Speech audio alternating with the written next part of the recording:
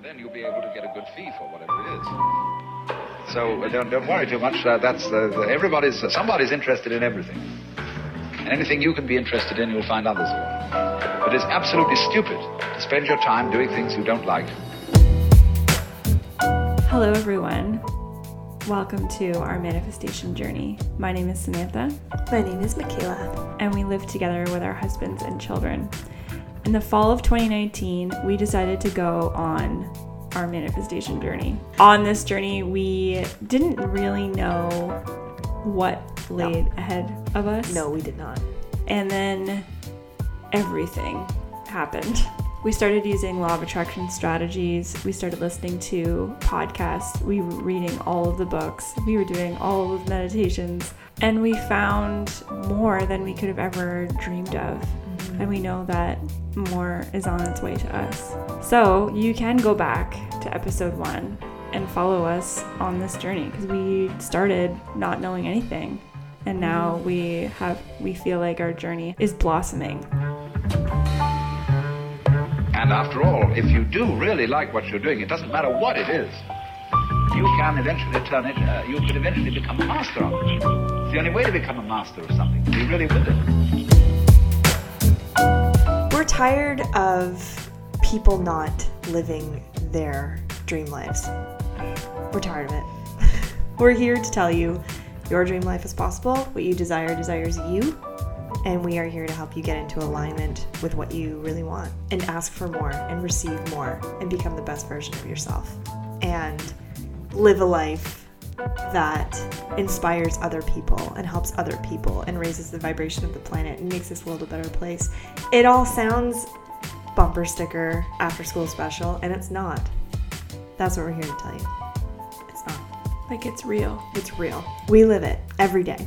It's better than I visualized. Mm-hmm. It's more magical. It's more exciting. And we know we are just getting started. Yeah. We can't wait to show you and ourselves what's possible and just add to the magic that has been our manifestation journey. We know how valuable time is. So we're really grateful that you've chosen to spend some of your time with us. Thank you. And enjoy. Hello, and welcome back to our manifestation journey. I'm Michaela. And I'm Sam. And we just got off another guest interview with Victoria Richmond. Mm-hmm. And we went all over the map with this one. Yeah. We went everywhere. We talked about, first and foremost, we talked about manifestation and strategies and experiences and stories. And that was really cool. Mm-hmm. Like, she calls them codes. Those are her downloads. So that's really neat. But yeah, just like some experiences that we've had and, digging into her perspective of the law of attraction. So that was cool. Mm-hmm. We wanted to find out, because she is so in tune with feminine energy. And so we were just curious about her perspective on... Your gain's really high. I don't know why. I can't see it. Can you turn your thing down? Either that or... There you go. Down. Yeah. Is that better? That's better. So what do we do now? Just keep talking. Oh, okay. It's all good. Are you going to edit that? Nope. Oh, okay. Okay. So, yeah, we were just curious to learn about her method of manifestation and her thoughts about it, because she is so in tune with feminine energy. But then we talked about Harry Potter. Mary Magdalene. And a really, really fun, interesting part, too, was the divine masculine energy, which is something that we don't hear too much about in this community and definitely needs to be talked about more. That was really interesting. So, yeah, we kind of went all over the place. Mm-hmm. And we talk about a fun experience that I had on Mother's Day as well, kind of leading into Mary Magdalene and all that stuff. Anyway, all of this fun, juicy stuff is to come, but... it was just such a lovely experience with her, and we just had so much fun. And time flew like the last time. Time flew, yeah, exactly, just like the last time. Okay, so I just want to read a bit about Victoria too, in case you've missed the last episode. I thought that, should I just say to go listen to the other one, or should I say that? Okay, if you want to know more, I'm like, I have her information here, so I could say something about that, but like, well, I guess whatever you're drawn to do, whatever you feel inspired to do. Yeah, well, I can just mention, I guess if you are clicking onto this and you haven't listened to part 1, go back, because I do like a whole introduction in that last episode, but I guess I could just say that she's a feminine embodiment guide, a woman hormone healer, an inner child, and shadow alchemist. So that title alone is like, she's a hubbity wuddy. She's a deeply rooted passion, she says, for working with women to guide them back to their power and passion from their inner source of love, pleasure, emotional, spiritual, and physical health. Like, oh my God, that and so much more goodness and richness. But yeah, she's super lovely.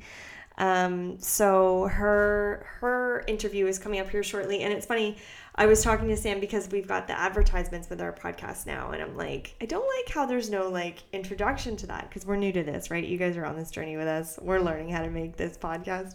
So I've decided I'd like to introduce the ad before it comes. So what I'd like to tell you guys now, first, I want to remind you this is a Zoom call. There is like 1 point or 2 points where the internet lags, and so her voice has to like catch up and stuff. You guys know the Zoom world. Or you should by now.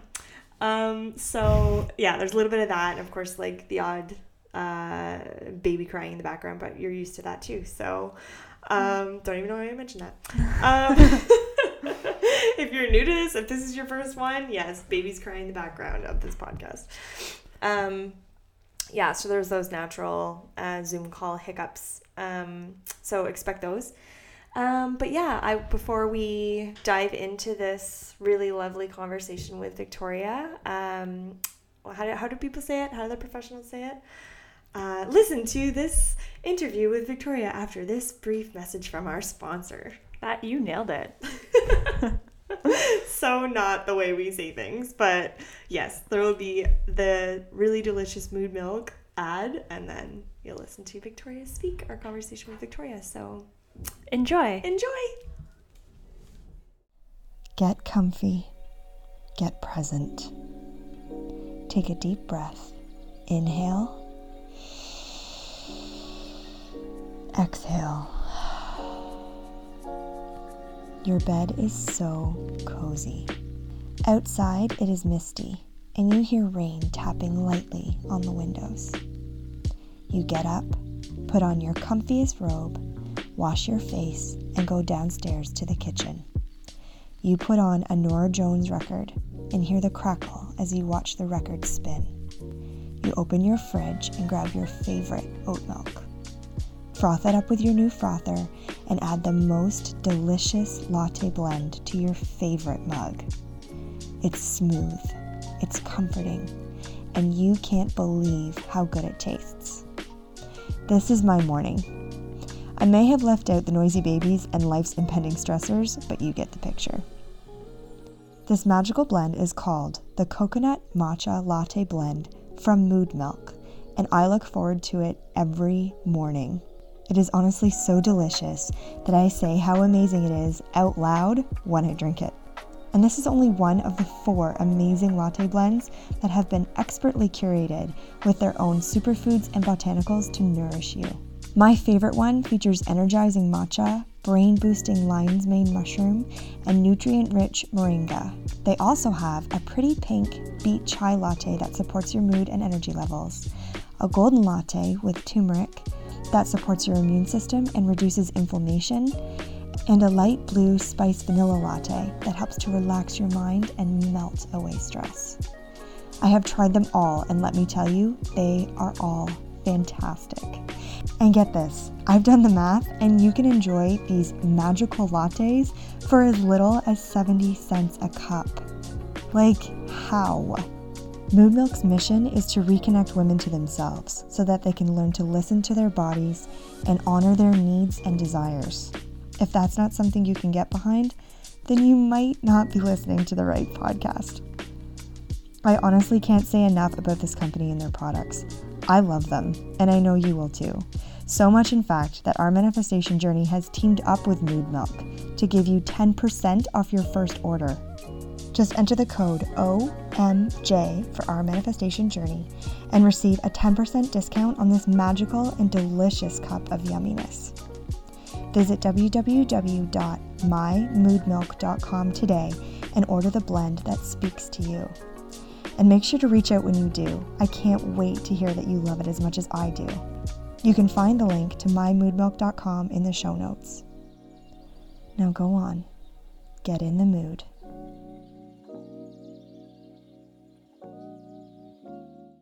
Hello, and welcome back to Our Manifestation Journey. I am Michaela.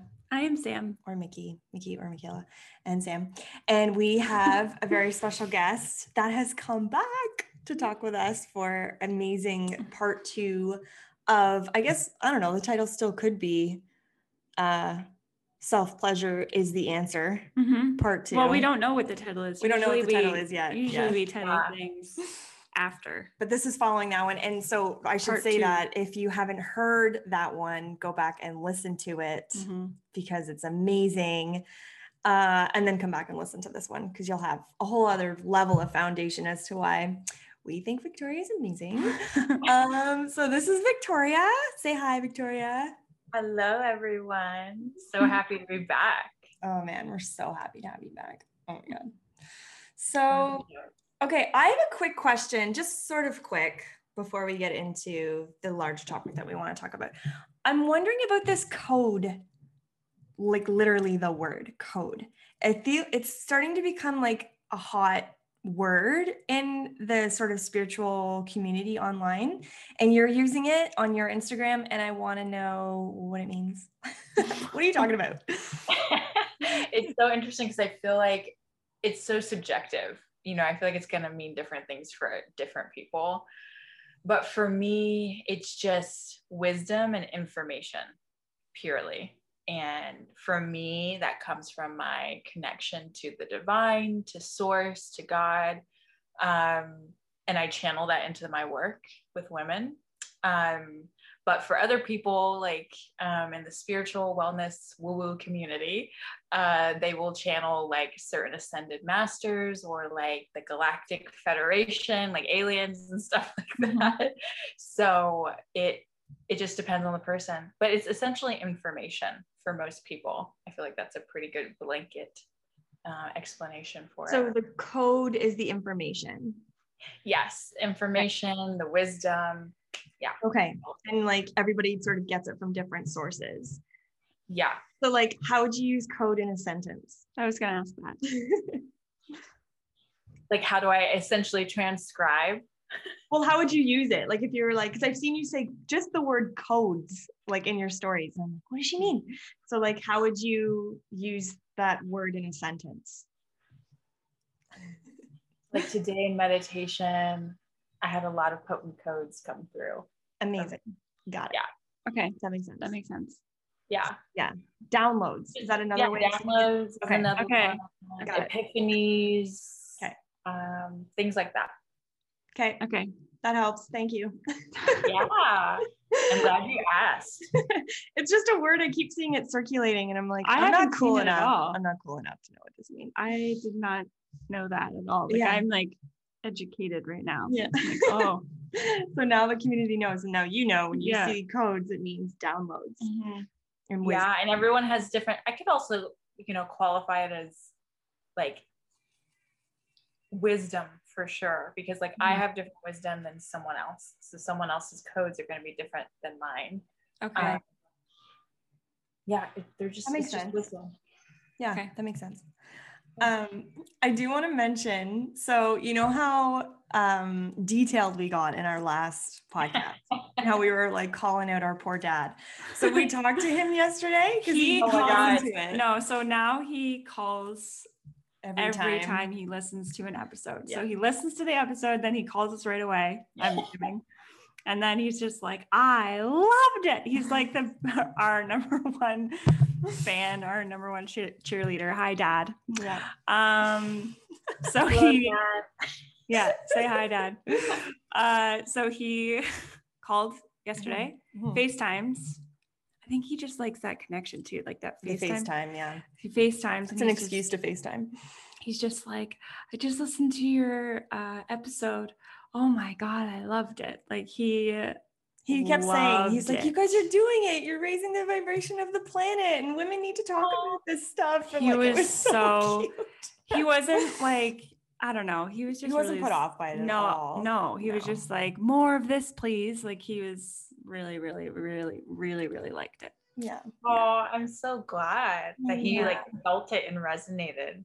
Yeah. Which is pretty impressive. Like he's a 70-plus-year-old man. Yeah. Because like what I'm talking about is timeless. Like it's ancient stuff that I talk about and use and do. It's like nothing new. So when people hear about it, it's like this instant remembrance and they understand it. It makes sense. Because it's just been lost to us, you know, sex, the womb stuff, masculine, feminine, all of that. Like that used to just be the norm and like that way of thinking until something else took over. So it's just like, yeah, it's universal. Yeah. Right. Literally. I love that. Yeah. So he was so good about it. Super supportive and lovely. And I just thought it was important that you knew that he heard it. I'm so glad I have your dad's stamp of approval. Did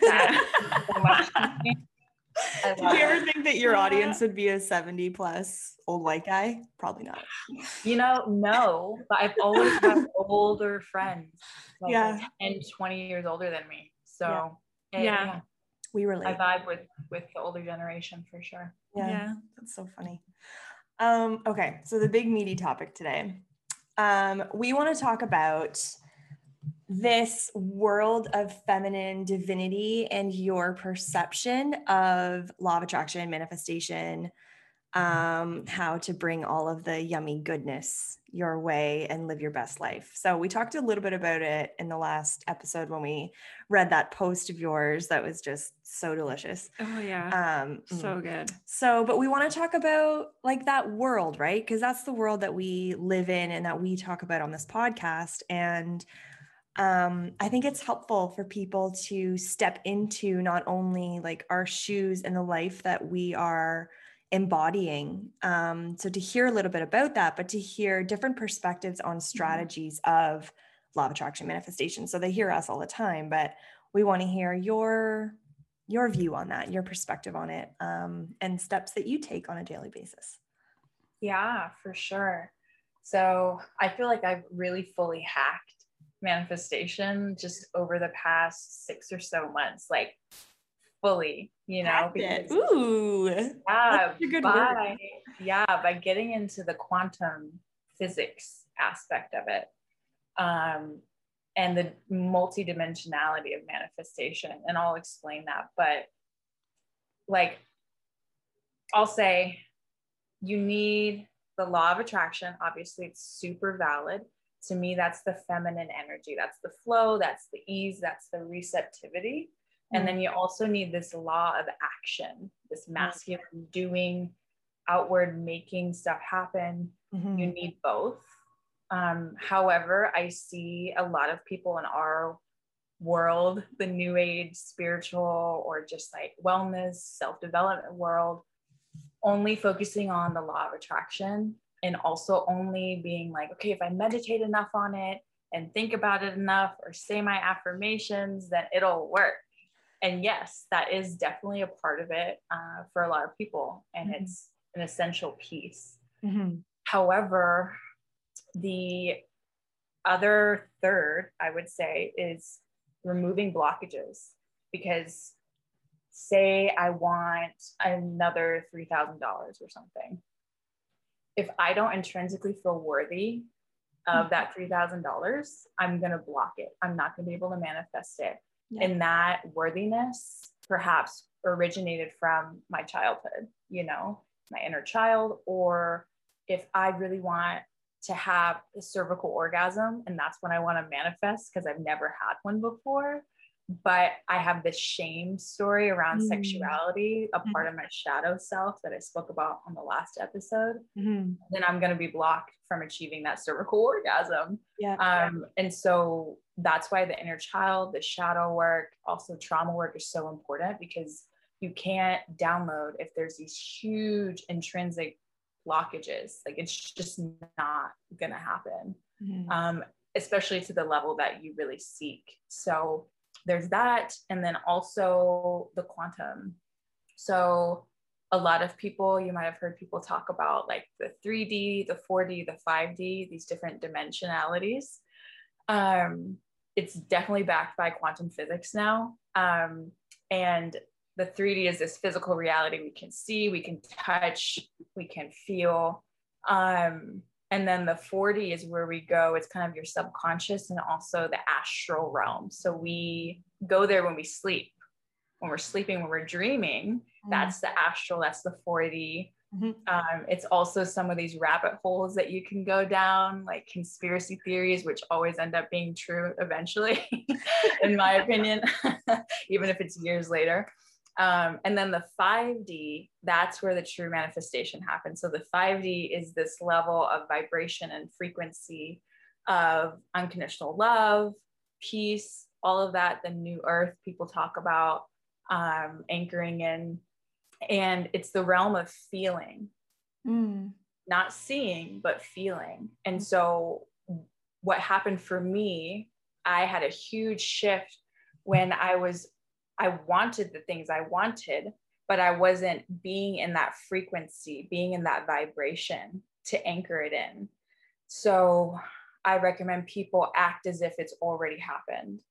Like, how would you feel if you had that extra $3,000 in your bank account? How would you pour your morning coffee? How would you speak to your colleagues if you had that abundance? You know, how would you just go about your day? Anchoring in the feeling. That's like the quantum. That's the 5D. And that's what really bridges those alternate timelines and brings you in alignment with that which you really desire and seek. So there's lots of things you can do to anchor that in. But getting into the feeling of the thing, be it instead of want it. And you'll just naturally, for me, that's what accelerates the process, you know? So yeah, that's my opinion on manifestation in a nutshell. Oh my God, it was so good. I loved it. I really, really loved it. I love this blend of like, oh my gosh, I feel like there's like so much that I want to say. But the blend of masculine and feminine, I love that. I feel like in the spiritual world, we talk a lot about the law of attraction and the feminine aspect of that, right? Of receiving. But the doing, I think, is tricky to navigate. Like, is it that I'm doing because I'm supposed to be doing, or is it that I'm only supposed to be doing things that light me up? Like it's kind of, it can be confusing to know what you're supposed to be doing. But I mean, I guess I'd love to hear what you'd have to say about that. And maybe you already touched on it when you were saying that you were being. Yeah. So you have to meet the universe or God, whoever, whatever you believe in. You have to meet it halfway. Like, you can't just be like, okay, I really want this new car. And just sit there and wait. Like, it's not going to happen. You have to do something. So breaking it down, meeting the universe halfway, like, what is it going to take for you to get that car tangibly and like the perfect car that you really desire? Is it investing? Is it shifting your resources? Is it selling your old car? Like, it's putting these wheels in motion, or even starting to look for that car, you know, go shopping, sit in that actual car and feel what it feels like to be in that car. That'll help you anchor in that energy. So there's like tangible, like logical steps like that. But also for me, again, it's the sensations, it's the feeling of that thing you desire. So, you know, a year ago, I wanted like 5 new clients. Like, that was my goal in the span of like 2 months. And so I would dance as if I already had those clients, and it would be an embodiment practice. Like I was feeling that frequency, that energy within my body, what it was like to hold that space for those people. So that's an example. Does that answer your question? I love that. Mm-hmm. Yeah, it's so weird that you're talking about the car. Mm-hmm. Mickey's been looking for a car. As if you've been listening to this podcast since day one, you know that Mickey's been looking for her car. I wasn't planning on announcing it on this podcast. I know, but she just said all of the things. I know. That's so crazy. This is so weird. She Like- literally talked. You listed all the things I've done. In the last week about the car. Went and sat in one, and my car's on Kijiji right now, which is like a classifieds thing in Canada. So yeah, it's obviously we're going to tell the story for another podcast properly. But the point is, you gave an example of all the things that Mickey has been doing. I haven't danced yet though, because I don't have my car yet. Spoiler, I don't have my car yet, but I haven't danced yet. So I'm going to try that. And the blockages too. Like the blockages. Really okay. Important. And people don't want to do that shit because it's not fun. It's not fun to like deal with your trauma around money or your trauma around how well spoken you are, or whatever it is, you know. That's the piece that is not so fun, but you instantly feel a shift every time you do that type of work. My clients have, because it's instantaneous. Like you've been living with those blockages for years, to where when you remove it, you immediately feel the difference because you know how you've been feeling for years on end. Right. Okay. I have a question about that. Yeah. Is there such thing as just ruminating in the past? Like maybe you don't have the right tools or something, or maybe you do, I don't know. But it's like spending a lot of time in the past does suck. So is it like, I don't know, is it like you should find someone to help you navigate it? Or because I've done a lot of shadow work within the last few weeks with this course that I've been doing, and I'm grateful for it, but I'm also like, but how long do I have to live here for? Like, is this counterproductive? For sure. Yeah. And that's one thing I encounter with my clients. We hit a point of doing trauma work, inner child, shadow work, where I'm like, okay, we've done enough heavy, deep, dark stuff and removed enough of that it's time to move on. Because it's also so easy once you're in that space to just wallow in it, because you're there and it's now familiar. It's not like as scary. Some people feel that shift, like I said, instantly, and they feel that lightness instantly as soon as they do like one shadow work meditation or something. But for other people, it's totally different. So there is such a thing as wallowing. And so just, doing it with intentionality for sure. And in terms of like dwelling on the past, you can't just spiritually bypass. You're human. I see a lot of people in the like starseed woo-woo spiritual community just spiritually bypassing their human and neglecting their human stories and trauma. And I'm like, you incarnated here in this human body for a reason, to learn these lessons of being a human. Like you can't just be like, I'm just a Pleiadian starseed. Like that's all that matters. And it's like, yes, but you can't ascend to 5D like everyone wants without dealing with the 3D reality you're currently in. Right. Your money, your inner child trauma, whatever. And you can try, but it's not going to be as spiritually successful as you would want it to be. Because you can even look at it like chakra wise. Like you got to start with those bottom chakras, which are very human, very primal energy centers, to move up to the lighter, fluffier spiritual centers of your chakras. So I think that is a really good point though. Like we are human in a 3D world. We have physical bodies. Yeah. And that's a fact that the spirituality community doesn't dwell on, that's for sure. No. They like kind of ignore it. And like, that's okay, because, you know, this stuff is new to us and we're like, hey, there's more outside of this 3D world. But And like both. we are, yeah. Yeah, both. Yeah, exactly. Both. 100%. The human and the spirit. Yeah. You can't have one without the other. It's like dark and the light. Yeah. You can't have one without the other. No mud, no lotus. So. Right.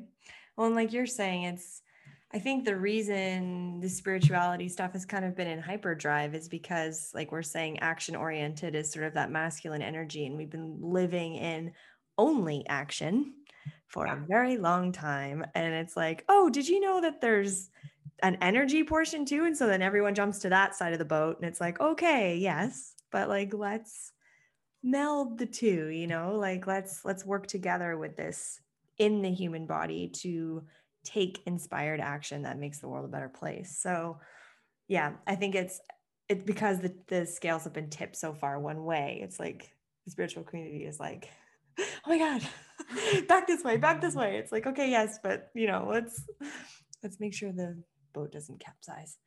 If you get my finding that balance. Yeah. You know, like you can't spiritually bypass stuff. Yeah. You need both.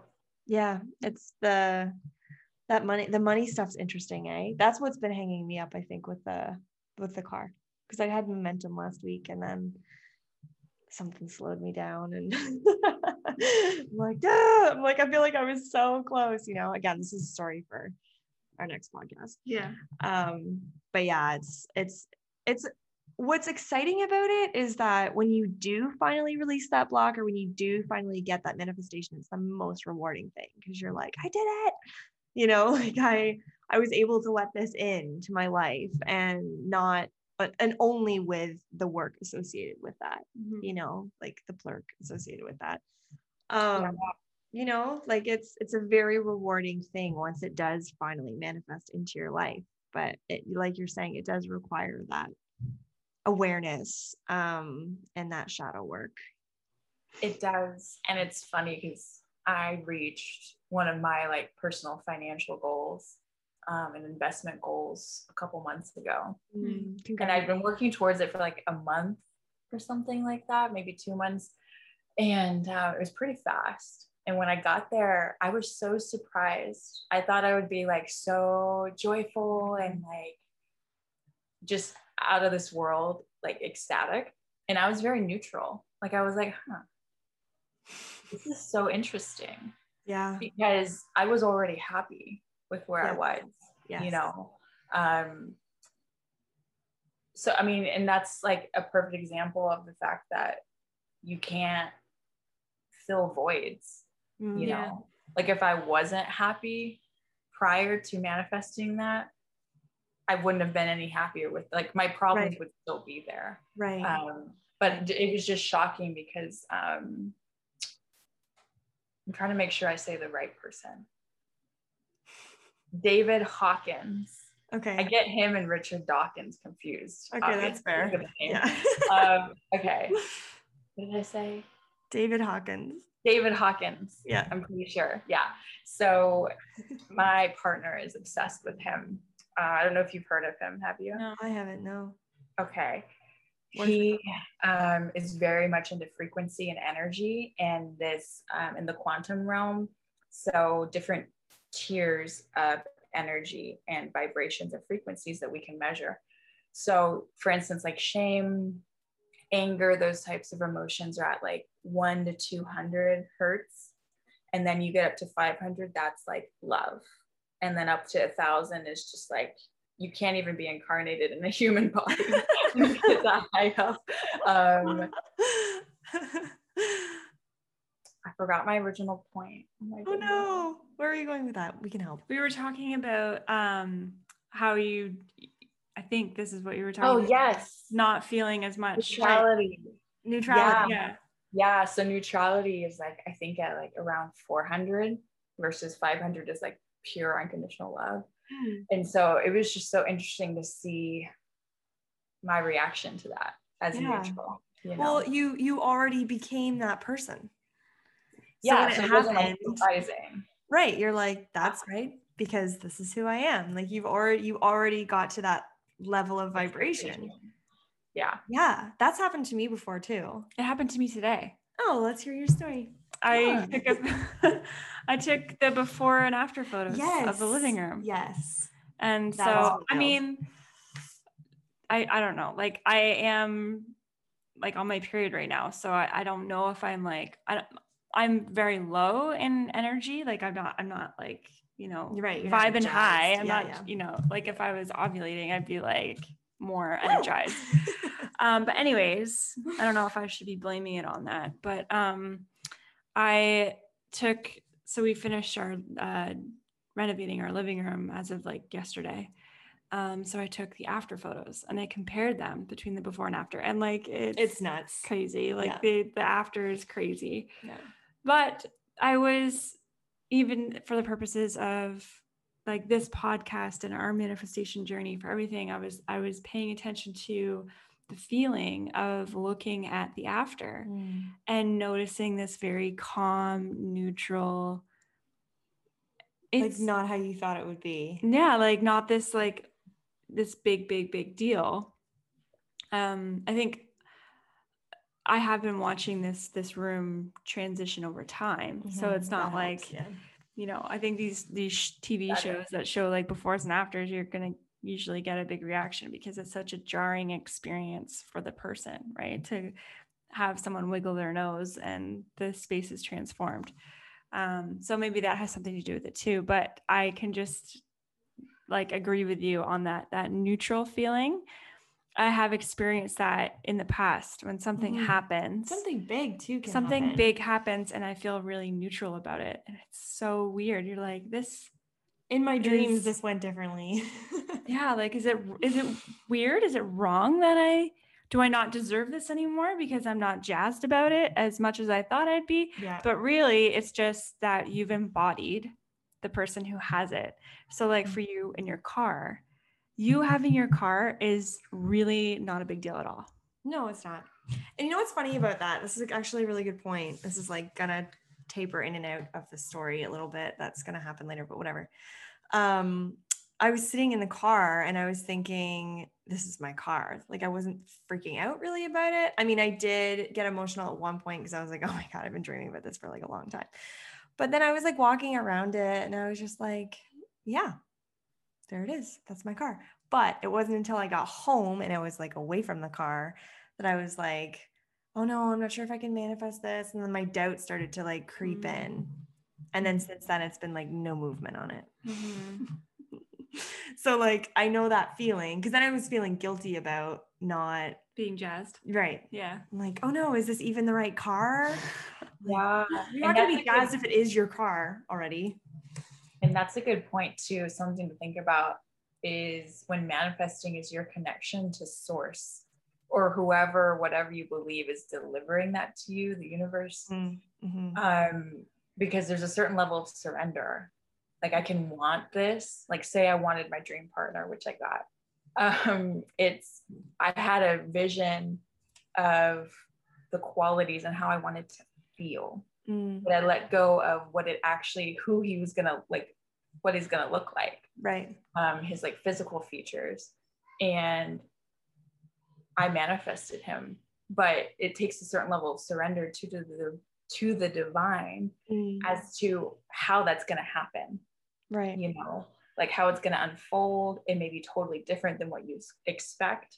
And so letting go of expectations, letting go of judgment, and just surrendering to the process and the timing specifically, because, you know, the timeline might be totally different and you might have some lessons to learn along the way that you like cannot skip. So I found that to be true in certain situations and manifestations. So yeah, I think that the universe takes care of the how and the when, and it's just like your why, your what and why that you focus on, or that you that you love to be with.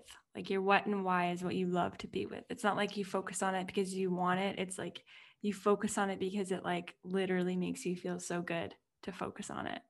Like I remember, so I feel like we're digressing a little bit, but maybe not. Anyways, my wedding venue was like a fairy tale, and I planned everything to the T. And I remember the summer before we were getting married in October, the summer before, I'd go for runs like in the evening, and I would imagine walking down the aisle because it would make me feel good. Like I would practice that thought because it made me feel good. And I would do it. To be fair, you'd never been to the venue. That's like an important that's true part of the story. Yes. You'd never seen it in person. Never saw it. It was in France. I didn't know how it was actually, how the day and how everything was actually going to play out. I had no idea how it was all going to physically happen. So I would imagine myself like stepping out, walking down the aisle, and I would do this purely for the joy of feeling and thinking and imagining it. That's it. It wasn't because I wanted it, like on some level, yeah, but it was more of just like, I love the feeling of me walking down this beautiful aisle. And then the actual day happened. It was exactly how I imagined it.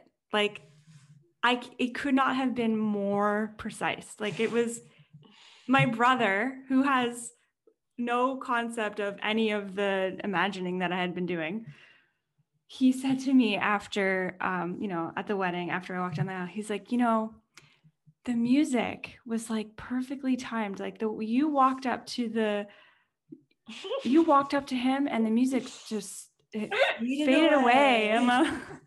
And like the way you stepped out, he, like my brother, who's I never listened to a podcast, you know what I mean? Like not into this. He's like, everything it was perfect.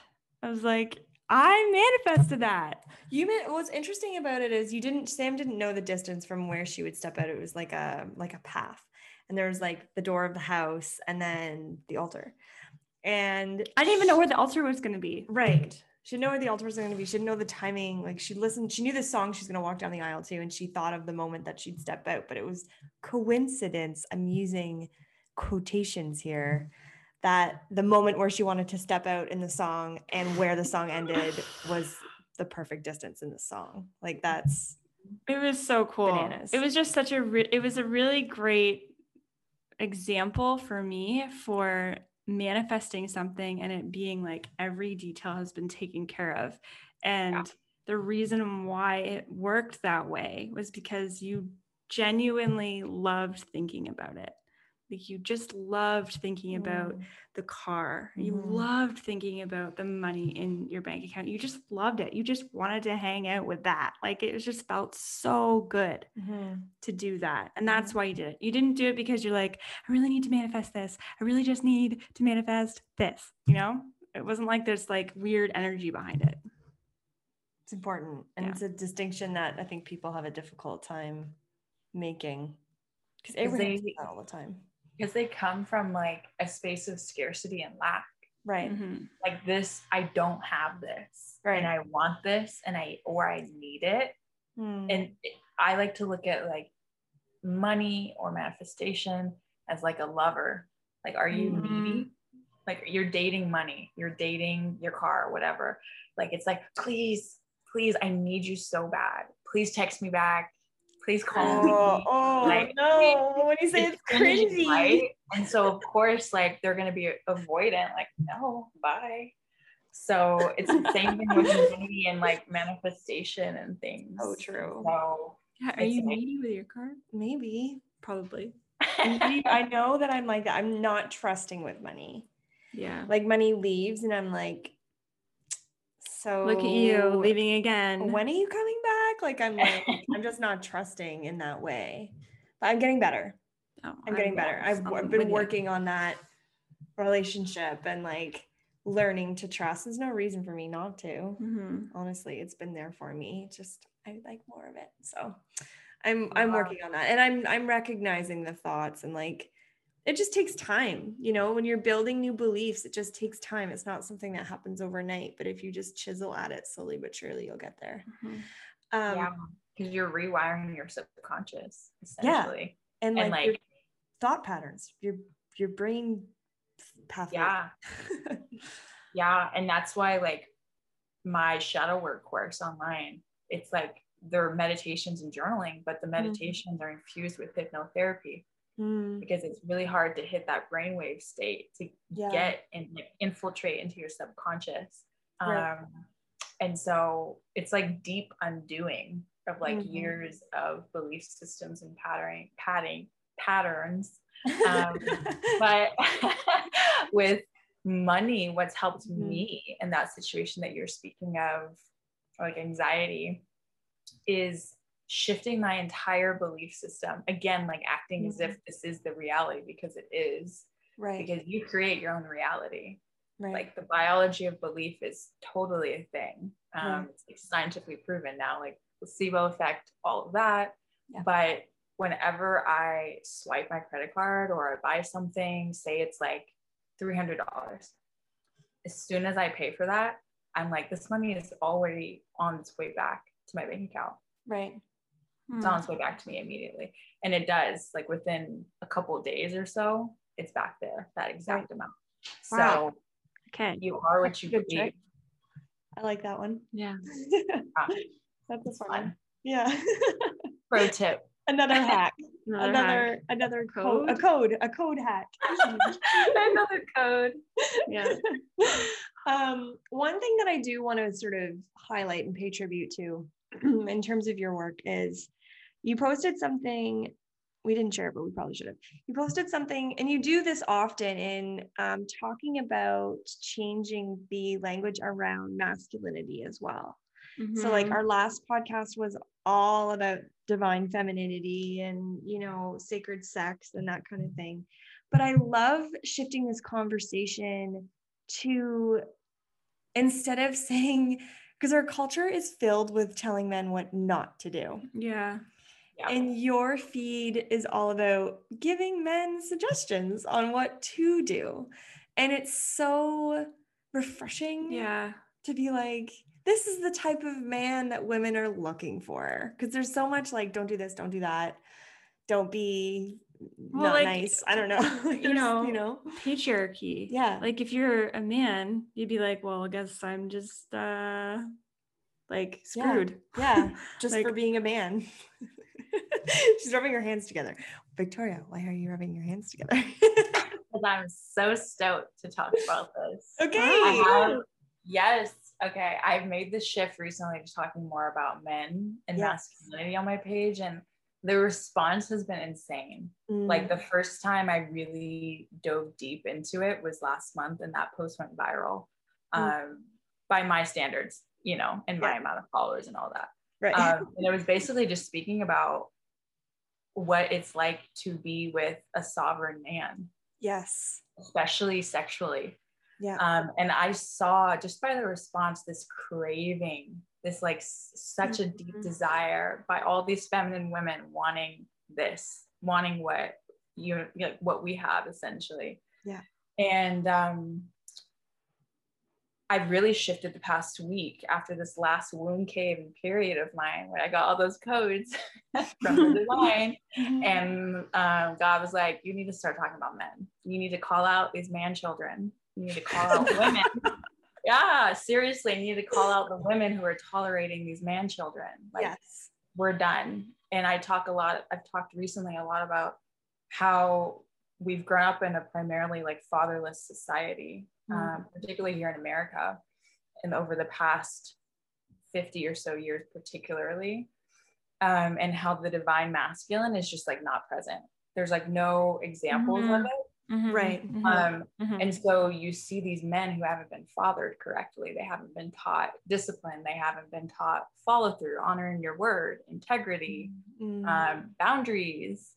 all of these things that are the masculine in all of us, but particularly men who identify as men, like, and you see the results of that in these toxic relationships. And so I even just posted something today. I was like, I've gotten so many messages from women being like, what do you do if your boyfriend like won't stop liking sexy pictures of other women or sexting other women? I'm like, what? Why is this even a question? Leave his ass. Like, why would you not leave his ass? Especially if it's been a persistent problem and you don't see change. And also this lack of worthiness and self-love and codependency and self-neglect that women have been conditioned to embody. But yeah, I've really shifted the narrative towards the masculine and shifting from this like angry feminist, which I used to be, perspective of like, don't do this, men are evil, just demonizing men and masculinity, to here's what we want, here's what works. This has been shown to work for the past thousands of years. Gender roles are a thing for a reason. You know, they can be toxic and extreme, obviously, but we are predisposed based on our genders towards certain behaviors, and we like certain things, and that is just human. It's just based on our sex. So I even wrote a post about that, calling out feminists, because there's been such a demonization of being a man, to where we have these feminized men, and they can't protect nobody. They can't like, they can't take action on their dreams. They can't like provide for their families. They just like, they're just beaten down. And that's why I love this slow rekindling of this divine masculine, these father figures in this spiritual wellness, self-development world, like Tony Robbins, Elliot Hulse, Tim Morrison's a great one. Just showing these examples. And like, there's a reason that women love Khal Drogo on Game of Thrones. They love that primal, dark, masculine warrior archetype. It's for a reason, you know? So I love this. Because it does come from like a archaic biological thing, you know? Like, I remember doing this gender studies class, and it was basically like gender's a societal construct, right? And I'm like, yeah, but like cavemen are hot. You know what I mean? Like, my biological needs, they don't for me supersede. They don't. I don't think that society told me this. Like, I think that I just know this this. is hardwired. You're a free thinker. Bless your soul. Like, I think that I just, you know, like my body knows this. Like, my body responds this way. Like, I don't think anybody taught me this. That's great. Yeah, but cavemen are hot. And that's why like women love, and you know, 50 Shades of Grey and like BDSM and all of that sexually, it's because we want to be dominated. Like, we want someone to lead us. You know, it doesn't have to be as extreme as BDSM and like abusive relationship and stuff like that, but just wanting to be led, wanting to be protected, surrender. Being surrendered and held, and trusting that that man can hold you because he's strong enough, he's grounded enough, he's present enough. And that me and my partner literally reference caveman, Neolithic man all the time in our relationship. Because it's like, oh, that was your inner caveman, that was your inner cave woman, because our brains have not changed at all since we made that jump to Homo sapien from Neanderthal. Not at all, pretty much. And those patterns and those preferences have not changed either. Like, when shit hits the fan, you want a man who can protect you and literally fight for you so you can survive. Like, it's and they know that, like, they want to protect and provide. And like, anytime there's any sort of, like, for an example, modern day saber-toothed tiger is like financial instability. Like I find my husband will take that stress very seriously. Like he's like, this is my job to provide for my family, whether he knows that or not. Like he's the one that feels the biggest burden of that, because he feels like it's his job to be the provider.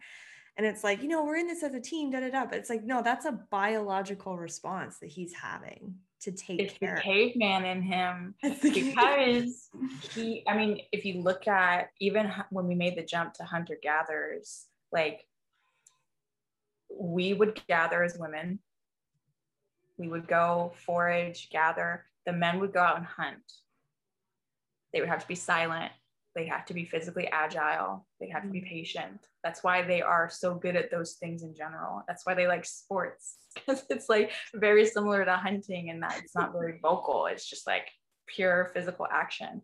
But my point is like the hunting is like, if you would bring home a kill, if you could provide that caloric nourishment for your family, modern day hunting is money. Right. It has not changed. Like it's essentially the same thing. And so when you see these men who can't provide for their families, that is such a hit on their masculinity and their sense of manhood. And it's so emasculating. Right. For them. So yeah, that was definitely his inner caveman being like, I gotta take care of this. And I'm the same way. We're the same way in our relationship. Have you heard about the analogy of glass and water for masculine and feminine? Yeah, isn't that as I drink from? I know. So she picked up, like Victoria literally picked up her glass for a sip when Finn said that. That was awesome. So I read it from Gina Didi. I don't know if you've read her book, The Audacity to Be Queen. It's really cool. I don't think so. No, sounds right up my alley. It's really cool. It's like she talks a lot about masculine and feminine energy, but she says that the masculine energy is the glass, and then the water is the feminine energy. So like the glass being this supportive physical structure to support the life-giving invisible energy that water / feminine energy can provide. So like you can't have one without the other. Both are essential in giving life. Yeah. And that's such a like literally so I don't know if that was like a way to tie that to go to your next topic. I don't know. Well, or maybe not. For sure. For your next topic, just one thing I was going to say is I know you have, these courses and clients and stuff, but I was just thinking a course on the divine masculine for men would be women. Something, and for women, but I just feel like men are like, you can't sit with us. I know, and that's kind of mean. Like, don't get me wrong, women need. And that's why when they have these, like those men I mentioned who are leading other men, why it's so important, and that's why, I don't knock on the military, because I'm like, it's men, mostly men, pretty much leading men and teaching them masculine qualities like discipline, follow through, physical strength, like all these things. But there are books to read too. I just posted one yesterday in my stories. Hard Times Create Strong Men is great. I've overheard my partner listening to an audiobook and I was like, damn, that is so good. And also my personal favorite, The Way of the Superior Man by David Deida. He's like the king of masculine and feminine polarity. He's my teacher. John Wineland talks a lot about those energies, but men are seeking that. Either they're seeking the father figure or the mother nurturing, which again fosters these man children either way, whatever they're seeking, those needs that weren't met in childhood for them. But I don't know, my work just like isn't with men, like, but I always recommend like books when people ask me about stuff for men. I'm like, just read this book. King, Magician, Warrior, Lover is a great book as well. It teaches about the masculine Jungian archetypes in men. Super amazing. Iron John, again, with the masculine archetypes that go way back, like we were talking about. Yeah. They're universal. That's a great one too. Yeah. So like these resources are out there, but it's so rare that you see boys in this community. And like rightfully so. I mean, again, women are trying to claim their power back that's been in a culture, in a society where it's just been taken away. And so it is time for women to, you know, the future is female, like for women to step up and own their power. But and in that work, empower men as well in a healthy, you know, divine way, not shove them out of the way and be like, we got this. It's like, no, like, let's bring everybody back to balance, right? Like that's the key thing. Yeah. And It's our power, but not at the expense of men's that's power. right. And that's the problem I have with feminism, mainstream feminism. Right. And that's why I left like the feminist community. Like I was a hardcore gender studies minor in college. Just drank that Kool-Aid right up because I've always been a strong, powerful woman and very masculine, dominant energy my whole life until the past couple of years, embracing my feminine.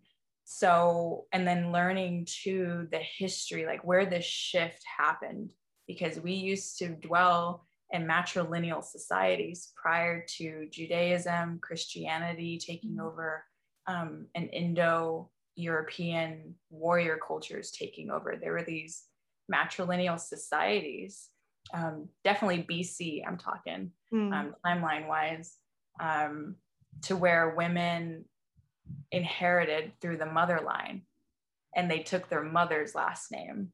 Everyone did. Women owned property. Women had huge professional roles in those ancient cities and worlds. So, but then this patriarchal society took over. But even when it was matrilineal, it wasn't at the expense of men. Like men were just the same, but they honored the fact that we come from women. We come from wombs. We are all women up until a certain week in utero, when a certain hormone comes in and gives a penis its form and testicles. And so they just honored that truth that they knew. But then, you know, patriarchy took over and just messed stuff up, you know, and went to extreme end of the pendulum, swing to the pendulum. Right. And that's why we have the problems we do today. But I see this other extreme swing of the pendulum, which is not healthy either, which is this toxic feminism that we've been speaking about, to where you demonize femininity and you also demonize masculinity. And so it's like, what is there? Right. You know? What's left? Like, we can't be soft and flowy, but you also can't be like dominant or in your power as a man. Like, so there's this balance that, you know, needs to be struck for sure. And this reclamation without this like degradation of men. So yes, so important. Which actually kind of brings me to my next topic, what you were talking about with Christianity and patriarchy. So it's funny, I received this book today from my mother-in-law. I'm going to show it to you first. Oh my God. I know. It's one of my favorites. So it's called Mary Magdalene Revealed by Megan Watterson. I have her oracle cards, her Mary Magdalene oracle cards.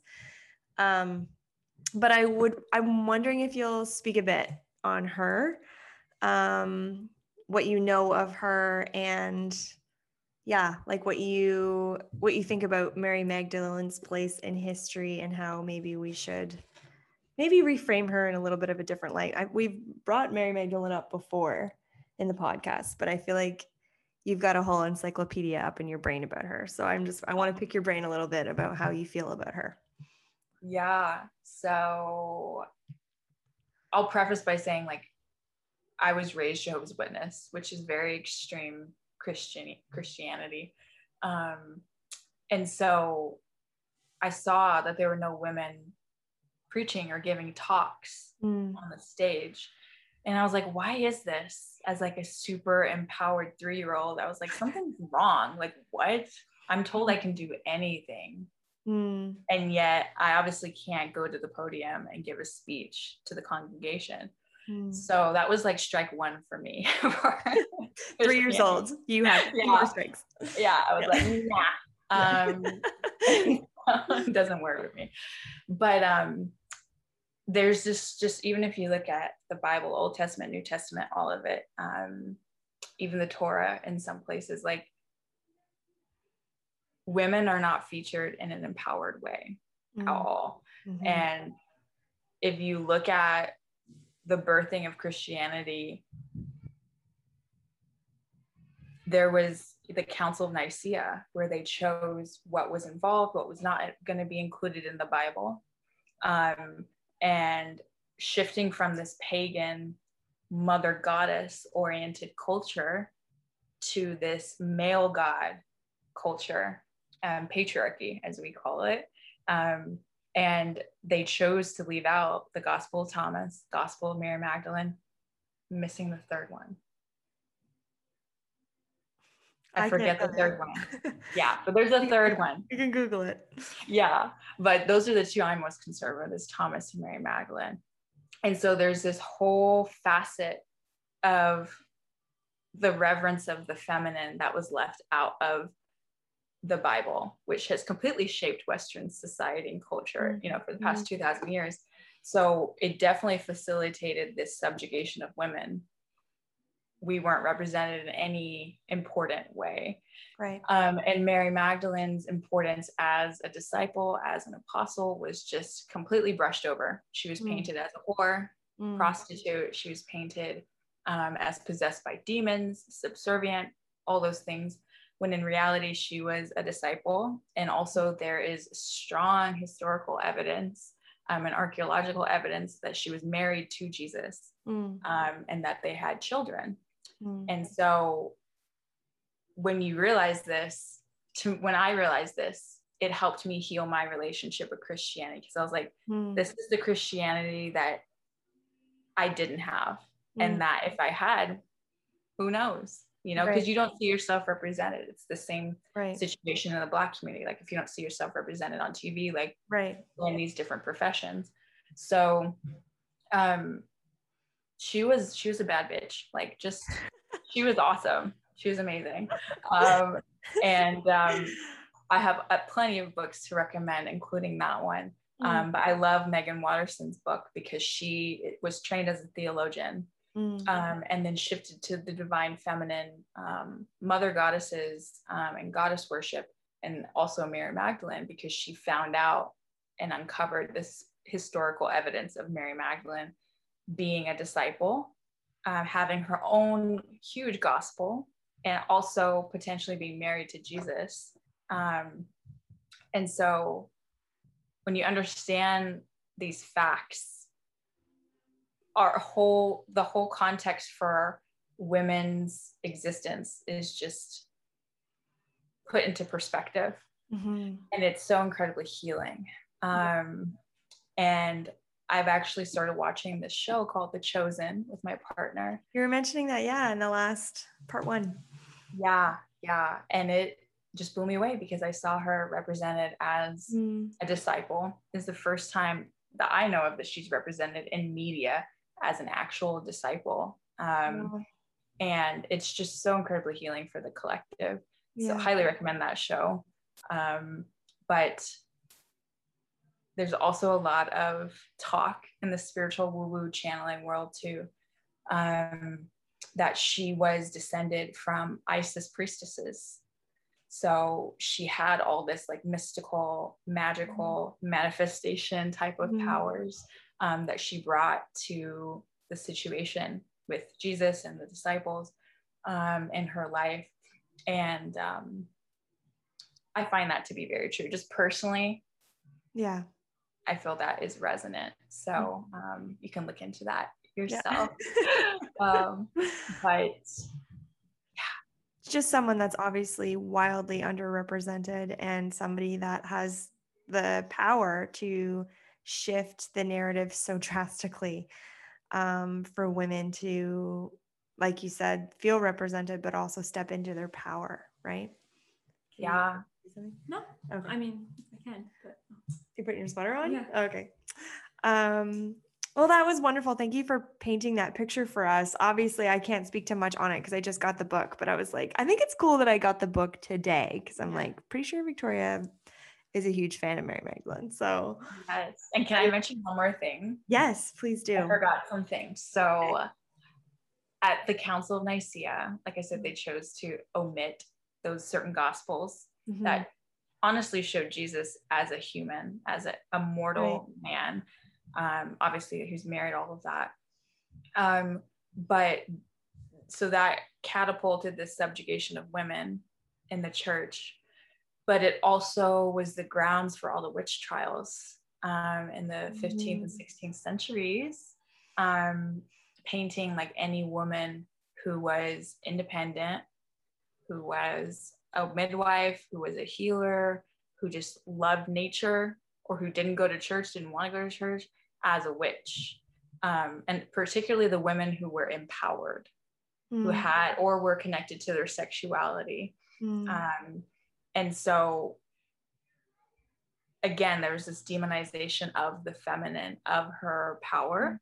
And so millions, historical records indicate, like millions of women were burned at the stake, drowned, tortured. Like if you look into the torture devices they used, like I would admit I was a witch too, if I was like, things were being screwed into my thumbs. So there's been this history over the past 2,000 years, but that has shifted with this new millennium that we're in right now. And that's been like predicted for the past decades, that this new age, they call it the age of Aquarius versus the age of Pisces, that is coming in, is this heralding of this balance between the masculine and feminine, of the new earth, the 5D, whatever you want to call it, this rising in consciousness. So it's beautiful. Yes, it does help you understand so much more when you understand that history, I think, too. I think Lisa Lister discusses it in her book, Witch, where she talks about this history of like, such a good book. The history of like the witch trials, and like how we have that sister wound, like women, as women, like we don't trust each other because everyone was selling each other out so that they wouldn't get burned at the stake. And they probably did anyway. Like it's created this, like our DNA is remembering that, right? Like that's part of the trauma that we need to heal with each other and within ourselves, like not trusting ourselves, dismissing our divine energy, like all of that stuff. And it's interesting that it stemmed from Mary Magdalene's significance in Jesus Christ's life. Like it's just the ultimate conspiracy theory. Right. And that's why the Da Vinci Code was so revolutionary as a book and as a movie. Like when I read the book and watched the movie, I was like, what? This is actually being talked about in mainstream media. Like I had so much hope for humanity when I saw it. I was like, yes. But it gives you context for why things are the way they are, why we have these issues as women. Like this is ancestral. It's epigenetic at this point. Exactly. And I also see it in the sister wound, but also in speaking your truth. Because it's this dangerous. It's that witch wound. Like if you did back then, you would be shunned or killed or abused. And so we still hold that fear of retribution for speaking an unpopular truth, or upsetting people or offending people. And it keeps us in toxic situations. So reclaiming that power and reclaiming our throat, our voice, our truth. I would say even just like, not even an unpopular opinion, but just being yourself, right? Like just being yourself, like creatively or however you want to show up. You don't, because people will find out who you are, find out and actually see you for who you are, and then condemn you somehow, right? Like we don't know how it would happen, but there's that fear of being seen that I think is the witch wound, right? Part of it anyways. Because if you were, we had to go underground as witches, aka herbalists, midwives, like And so we had to hide, like physically hide our gifts, hide our magic, hide ourselves, and like whisper. And you even see that like with like our periods and tampons, like whispering, like, I need a tampon. And you like have this covert spy operation to like give your sister a tampon in high school or middle school. True. Yeah. And women do that now, like in public, you know what I mean? Like, or on the soccer field or something. I mean, pre-COVID, but you know what I mean? Yeah. It's that hiding. And my whole opinion on it, and I speak about this a lot in my posts, like for me historically, because I'm very historically minded, I'm a nerd like that, but I'm like, literally millions of women did not die for me to keep playing small and keep doing the same stuff that my ancestors have done, the women before me have done. Like, they survived so I could thrive. And it's the right time and place. Like, we incarnated at this particular time in history with all these gifts, with all these resources, for a reason, like to use them, not to squander them. And if you just look at your grandmas and their quality of life and their like power, it's crazy. So we're shifting it. We are shifting that energy. Yes. Happy to do it. Yes. Yeah. So, okay, there's two more things that I want to talk about. The one thing is actually kind of a segue for Mary Magdalene. So on Mother's Day, right, this past Sunday, I was given the gift of like a day to myself, which was really nice. I want to do as little as possible. I don't want to do anything. So, and it was pretty true to form. Like I played with the babies a little bit, but for the most part, I was just quiet and on my own. And so I pulled cards from the Mary Magdalene deck, and I was sitting there and sort of asking for the wisdom of the ancestors of the women in my life, and like pulling the generations sort of towards me. For support and guidance. And so I pulled 3 cards and then a 4th one fell out. So the 3 cards that I pulled were Mary of Nazareth, Mary Magdalene, which I was like, both Marys, like freaking jackpot. That's sweet. And then I pulled Marguerite. I'm not going to say her last name right. She's a French saint.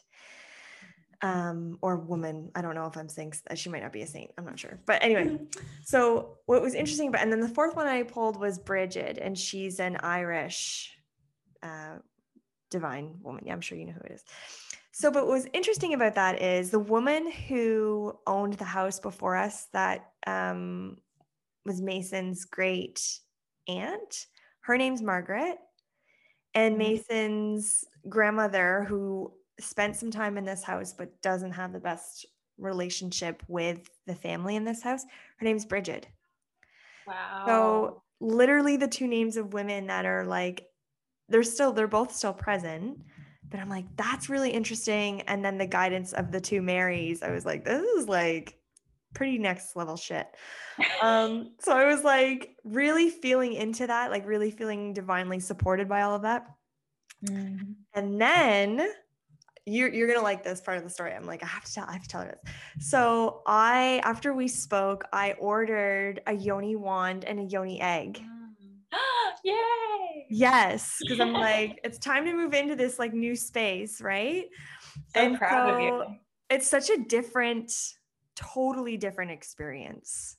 For sure. And I'm like, oh, I'm gonna be working on this because it's like not at all the same. Like, for me, it was I didn't use the egg at the time because I have different plans for that, but I used the yoni wand. And it's like the rose quartz, right? Like it's a really nice crystal. It's beautiful. And I like kind of spent more money than I probably like. I was in the headspace definitely to get it at the time. I totally lined up with it, but I feel like my former self would be like, pardon me, you spent that money on what? On a crystal dildo. Exactly. Totally worth queen it. Energy. That's some queen energy. That's queen energy. Exactly. I'm like, no, I am investing in this. Like, this is like this is going to change the energy. We were talking about this on the last episode, right? Like this is going to shift my life force energy. Like it's really important stuff. So I invested anyway. So yeah, the experience was very different. And I honestly felt like I was starting kind of from square one. Like I'm starting from scratch because the sensations are like, everything is just so different. And it required much more from me personally and like even physically. Like it required all of me, right? Because with a vibrator, you just rely on the tool. Whereas this is like, no, like this is you with you, right? Like it's so much more personal, if that makes sense. Anyway, so I just thought you would like to hear that. Say, I didn't even tell Sam that story, so. Yeah, it's much more intentional. Yes. When you use a wand than a vibrator. Yeah. You start to develop more sensitivity too when you don't use vibrators, like I mentioned on the last episode. But it's so incredibly healing because you have to be very mindful. You have to be very intentional, and it's all on you. Like you control your pleasure, you control your reality, which is which is the situation when you're actually having sex. Like only you know what you like. Only you know what's pleasurable. Only you can communicate that to your partner and tell him what you need. And the same goes for a yoni wand. And yoni eggs are great because they start to awaken that area. They start to awaken the pelvic floor, bring blood flow down there, because you're potentially like undoing generations, like epigenetically, of stagnancy in that area, from woman to woman to woman to woman. So you're like reawakening it with that yoni egg and flexing those muscles. And those are the muscles you use to orgasm. Like it's so cool. Like your vaginal muscles will contract and like squeeze the wand or the penis. So when you're orgasming, you're like squeezing, which in turn makes your partner orgasm. So it's like this symbiotic relationship. I just never thought about it. I didn't know that. Yeah. That makes a lot of sense. So when you come, they come too. It's a win-win situation. That's so cool. Like everything just flows better when the woman comes first. Literally. Literally, physically, biologically. Write that down, folks. Yes. And I found that so interesting, your experience with your card pull. And that was just before. Yeah, on such an auspicious Mother's Day. Reconnecting with your female ancestors, it's so important. And Bridget is a saint now in the Catholic Church, but she was a Celtic goddess of fire, alchemy, and she's the goddess of Imbolc, which is this Celtic. It's a Celtic New Year, essentially. And it's also the astrological New Year, where the sun starts coming back into the picture. It's the beginning of February, and it's this heralding of spring, heralding of summer, of fire, the fire season. And so Bridget's just one of my favorite goddesses, and I'm really in touch with my Celtic and Scottish roots. So she's a huge deal. But Mary's just so auspicious. Like I know. I felt very special. But it also, it's a huge testament too, because the house that we live in was not geared to pleasure. Like I shouldn't say that as a blanket statement, because I'm sure there was a lot of love and pleasure in this house. But it wasn't geared that way. Like the house physically was designed with like a galley kitchen in the center of the house where the lady of the house would cook for the men who were out working in the barn. And then they'd come back, and then the dining area was at the front of the house where like they would only eat their meals, for portions of the day. And then the living space to relax was more inward. So we live on the water. So the water wasn't celebrated. It was more for utility for the animals to get hydrated in that, but it wasn't for pleasure. It wasn't for leisure. And so, sort of being the first generation of women living in this house, that's all we're seeking. All we're seeking is leisure and pleasure. So to be kind of supported and surrounded by these divine goddess women on Mother's Day, right? Like, and then using my yoni wand, like it was so big. It was just bigger than me. Yeah. It's so funny how that kind of experience can be that way if you practice it with intention, right? Yep. And it's, in my opinion, my observation from what you've told me in your experience, it all stems from that initial connection to something bigger than you, your card pull, your connection to these goddesses, these divine feminine deities, whatever. And for me, if I don't connect with source first thing in the morning, if I don't meditate, if I don't do my Mary Magdalene, like reading my like version of the Bible, like my whole day is just different. Right. And not necessarily in a good way. It's an okay day. It's a good day, but it's not an orgasmic. It's not a blissful, it's not a present mindful day. Because I haven't anchored into that truth, that love, which is that source energy. Yeah, exactly. Well, the intention, right? Like the intention of being aware and present of that energy in your life throughout the day. Like technically, I mean, again, it goes back into the themes that we've been talking about with masculine and feminine. Like you need that energy in order to perform your tasks in your day in order to make the most of it. Right. Okay, so there's one more thing I want to talk about. Yeah. And it's like super lighthearted and fun, and it has to do with your sweater. Well, we were talking about witches. Yes, you're right. We were just talking about witches. So you're right. That's the segue. We want to talk about Harry Potter with you just because it's so fun. And you like mentioned it in the last episode. And I'm like, I want to hear more about her thoughts on Harry Potter because we think Harry Potter is super profound. And like, there's so many lovely little tidbits in it and how the world is made up of magic. And like, we did talk about this again on the last episode, but I want to just hear more of your thoughts on it. Like, yeah, I just want you to talk about it. I love how Sam's leaning in, wearing her Ravenclaw. She's wearing her Ravenclaw. So I know. She's like here for it. This is like the most comfy sweater that's actually mine because all of my comfy sweaters are actually my husband's. Yeah. Like I just steal his sweaters, but like this one is actually mine. Yeah. And you're a witch. And I'm a witch. Yeah. So yeah. Anyway, it's so funny. I was just looking at a Harry Potter sweatshirt the other day to buy at Urban Outfitters, and it's an herbology sweatshirt. It has like that's so cool. It has Grindylows on it. It has I'm blanking on the name of the plant in Chamber of Secrets they pull out screens. Mandrake. Mandrake root. Yeah. So anyways, it's just so funny. I'm definitely gonna buy it now. It's a sign. You have to get it now. Yeah, it's so funny. I was also watching a Jordan Peterson interview last night, who me and my partner love him. If you haven't read his books, he's also a great masculine leader that every man should read. But he was speaking about his thoughts on Harry Potter. I was like, yes, finally, I'm not alone in seeing the profundity that is the world of Harry Potter. Yeah. So I just reread the books for the 30th time or something, whatever. Especially the 7th book over the past couple weeks. And it just struck me, like, first of all, that J.K. Rowling was even able to conjure up this whole new world.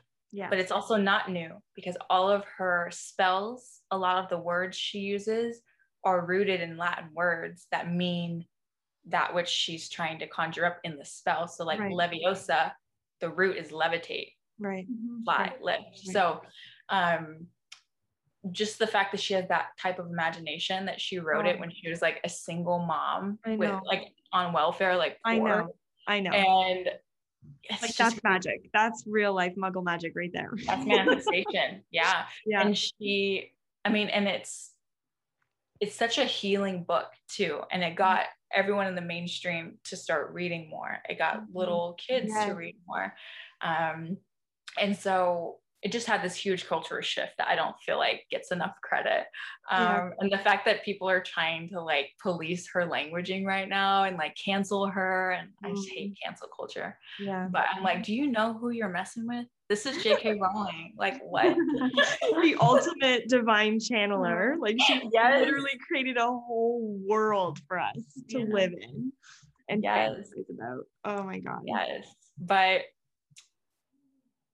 there's a lot of allusions and like allegory of the Bible too in Harry Potter, and like Harry Potter being Jesus, because spoiler alert, like if you look at the 7th book, he has to die. Right. He intentionally chooses to die. Oh my God, my mind's blown right now. You're welcome. What? Like, does that make Hermione Mary Magdalene? Because I'm here for it. I don't know. She does have powers. She's very smart. He would not have survived. Maybe Ginny. As long as maybe. I mean, he wouldn't have survived as long as he did without Hermione's help and knowledge and wisdom of the mystical world that they live in, you know. So, but yeah, he knew he was going to die, and he chose to do it, to sacrifice for everyone in the wizarding world. And there's a lot of allegory towards Dumbledore being God, and, you know, guiding Harry, prepping him for the big event. And I mean, there's so much to it. Like, you could have a whole course. I had a whole course in college on Jane Austen, where we just studied just all of her works in depth. But I feel like the same thing could be said for Harry Potter, honestly. Totally. Like, there has to be a course somewhere. I think there is. There must be. Yeah, there's got to be, because it's so in depth, profound. Like, one of the ones that is like goes around in my head often, and I think you were the one that brought this up not too long ago, but when it's in the last book, maybe it's the 7th. No, it'd be the last. Is that the 7th, the last book? Where Dumbledore says to Harry after he's transitioned, and Harry's like, is this happening or is this all in my head? He's like, of course it's in your head, Harry, but like, why does that make it any less real? Right? Is this real or is this happening in my head? Of course it's happening in your head, but why does it make it any less real? And I'm like that alone is just, oh my God. Dumbledore just dropped those truth bombs all constantly. I know, but how does that come from one person? This has turned into a J.K. Rowling like fan club. Oh my God. Because like Dumbledore, like, again, like, I totally agree with that illusion of him being God, like in source, or just like divine masculine. Yeah, that guidance and that information, that wisdom, that knowledge that he just has, but also through his life experiences that they get into in the 7th book. Like, you understand why Dumbledore is the way he is, and why he's so elevated over the rest of the wizarding world, why he's achieved this whole other level of consciousness, you know, and like he's in a whole other dimension. But there's so much, especially particularly in the 7th book. The whole idea of, even within the wizarding world in the 7th book, there being this complete split of realities. And also in the 5th and 6th books, like, Harry knows that Voldemort is back. He knows that there is evil that has been reconjured, and that everyone's just okay living in this illusion and this fairy tale, and in denial that there is darkness that needs to be uprooted and needs to be dealt with. And he's okay just taking all the shit from people, being a martyr, being like, no, this is my truth. I saw this happen. Voldemort's back. And for me, I see that echoed in the world we are in right now. Like, I don't want to go down any rabbit holes, but even when I talked about 3D, 5D, all of that. Yeah. I've created this 5D bubble for myself, my home, and my perception of reality. And I reside in that space. I reside in the 5D. I choose to be in that space. I do certain things to stay in that space. And when I go out grocery shopping, it's a whole different world.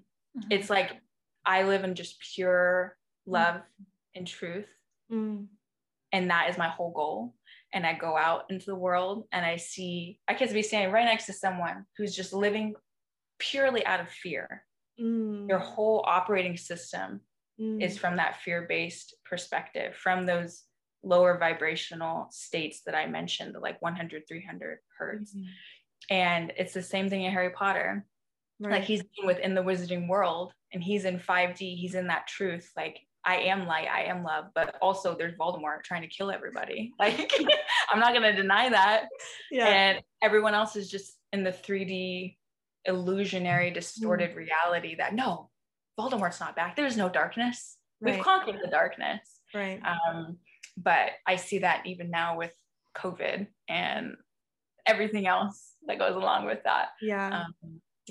So yeah, there's so much to it. Very deep stuff. I know. Thank you for coming to our Harry Potter TED Talk. Well, this has been so much fun. Oh man. Like I just so appreciate these conversations because like you say, like this world of this awareness can feel so underground because like you go to the grocery store. Yeah. And you realize that people aren't at home talking about Mary Magdalene and 5D, that's not part of the conversations happening in the collective. But when you do find someone or, more people that are like, yes, it's just a little win. And like staying in these bubbles too, like we create these love and light bubbles, right? That we live in. And then all of a sudden you go into the real world. So anyway, we're slowly going to filter out with our language into the real world. And I think, watching shows like, I was going to say The Code. It's not called The Code. What are you watching? What's the show with Mary Magdalene in it? The Chosen. The Chosen. Shows like that, like the Da Vinci, like slowly these are being weaved into our culture and we can be very grateful for that, but it is not going to happen unless people are having conversations like this underground. So we really appreciate you taking the time to facilitate that and be a part of this co-creating magic that we're doing here today. We're just very, very grateful. So it's my pleasure. Thank you. It's having like-minded conversations like this and obviously filtering them out to the masses like you do with this podcast. But even just being the example, and being a way shower, showing a different way, showing a different reality and state of being, like that has a ripple effect, even at the grocery store. Like when I walk around without a mask, or with the mask down underneath my nose, people are like, what? What is she doing? She can breathe oxygen. Like she's choosing not to conform. It's like that happened to me. And then I saw someone else take off their mask that I'd seen on a different aisle like 10 minutes before. Like it's a ripple effect. And you see that just in having these conversations, just in the way you are and be in the world. So it's just like that Gandhi quote that's super cheesy, but very true. Like be the change you wish to see in the world. Yeah. Very, very true. So thanks for providing this platform for us to have a conversation. And it's just where can people find you? I asked you this in the last one, but we might as well just plug you again. Yes. Instagram primarily. Handle is @Victoria Whitley with 2 Y's at the end. That's where I churn out free wisdom content on the daily, like to trigger people. I'm like a walking trigger. One of my clients said that the other day. I was like, that is so true. I'm just like dealing out free shadow work to everyone. I'm like, y'all should be paying me. So Instagram is the bee's knees. And then also my website, I have a free little, I forgot to mention this on the last podcast, but free little diagram that takes you through each season of your cycle every month. So you can download it right now. I want that. And it also like goes into like your biochemistry that week, the archetypes of that week, and then also I have a ton of blog posts on there too, wisdom, like rituals to do while you're bleeding, things like that feminine history that was disregarded that I mentioned is on there too. So her story. So cool. I really want to, I'm going to check that out. Yeah. And that's Especially at now. victoriarichmond.com. But Yeah, I'll Victoria include these Richmond. links in the show notes. So like if people are listening, they can just go and have a look and click away and they'll be fine. Yes. Well, thank Fine. you again. Thank you again for your time. And I'm course. sure we'll talk to you again soon. Yes. Thank you so much for having me. It was a pleasure. Okay. We'll talk soon. Bye. Bye. Thank you again for spending your time with us. We realize how valuable your time is. Yeah. And the fact that you spent it with us. Our episodes are usually long. Really well. This is normally the point in the outro where we ask you to like and share and screenshot this and share it with all your friends. We're not going to ask you to do that because you are a grown ass human. And you can do what you want. You can do whatever you want. If you feel inspired to, Great. awesome. If you don't, We're not here to tell you what to do. it's fine. We love you anyway. In doing this podcast and having conversations outside of this podcast, we realized how impactful these conversations can be. And now we are open to connecting with you and working with you to uplevel your mindset. The beauty about the podcast is you can hear us and how we talk to each other and the types of conversations that we have. And if you can visualize yourself having these conversations with us, then you might be the appropriate client for us to work with. You can head over to our website at ourmanifestationjourney.com and you can sign up there for a free consultation to see if we would be a good fit. The song used in this podcast is called The Little Things, which I love. It's created by the very talented and generous Bonus Points. Actually, his name is Chris, but he goes by Bonus Points. You can find him and his music at his website, which is bonuspointsmusic.com, and his Instagram at bonus.points. And you can find his music on most of the popular music streaming platforms. We listen to him on Spotify. We just want to say thank you. Thank you for sharing your energy with us. Thank you for sending your energy to us. We're so grateful that you've come along with us this far. We genuinely wish you a life filled with joy and abundance. Yes. And we'll see you next time on Our Manifestation Journey.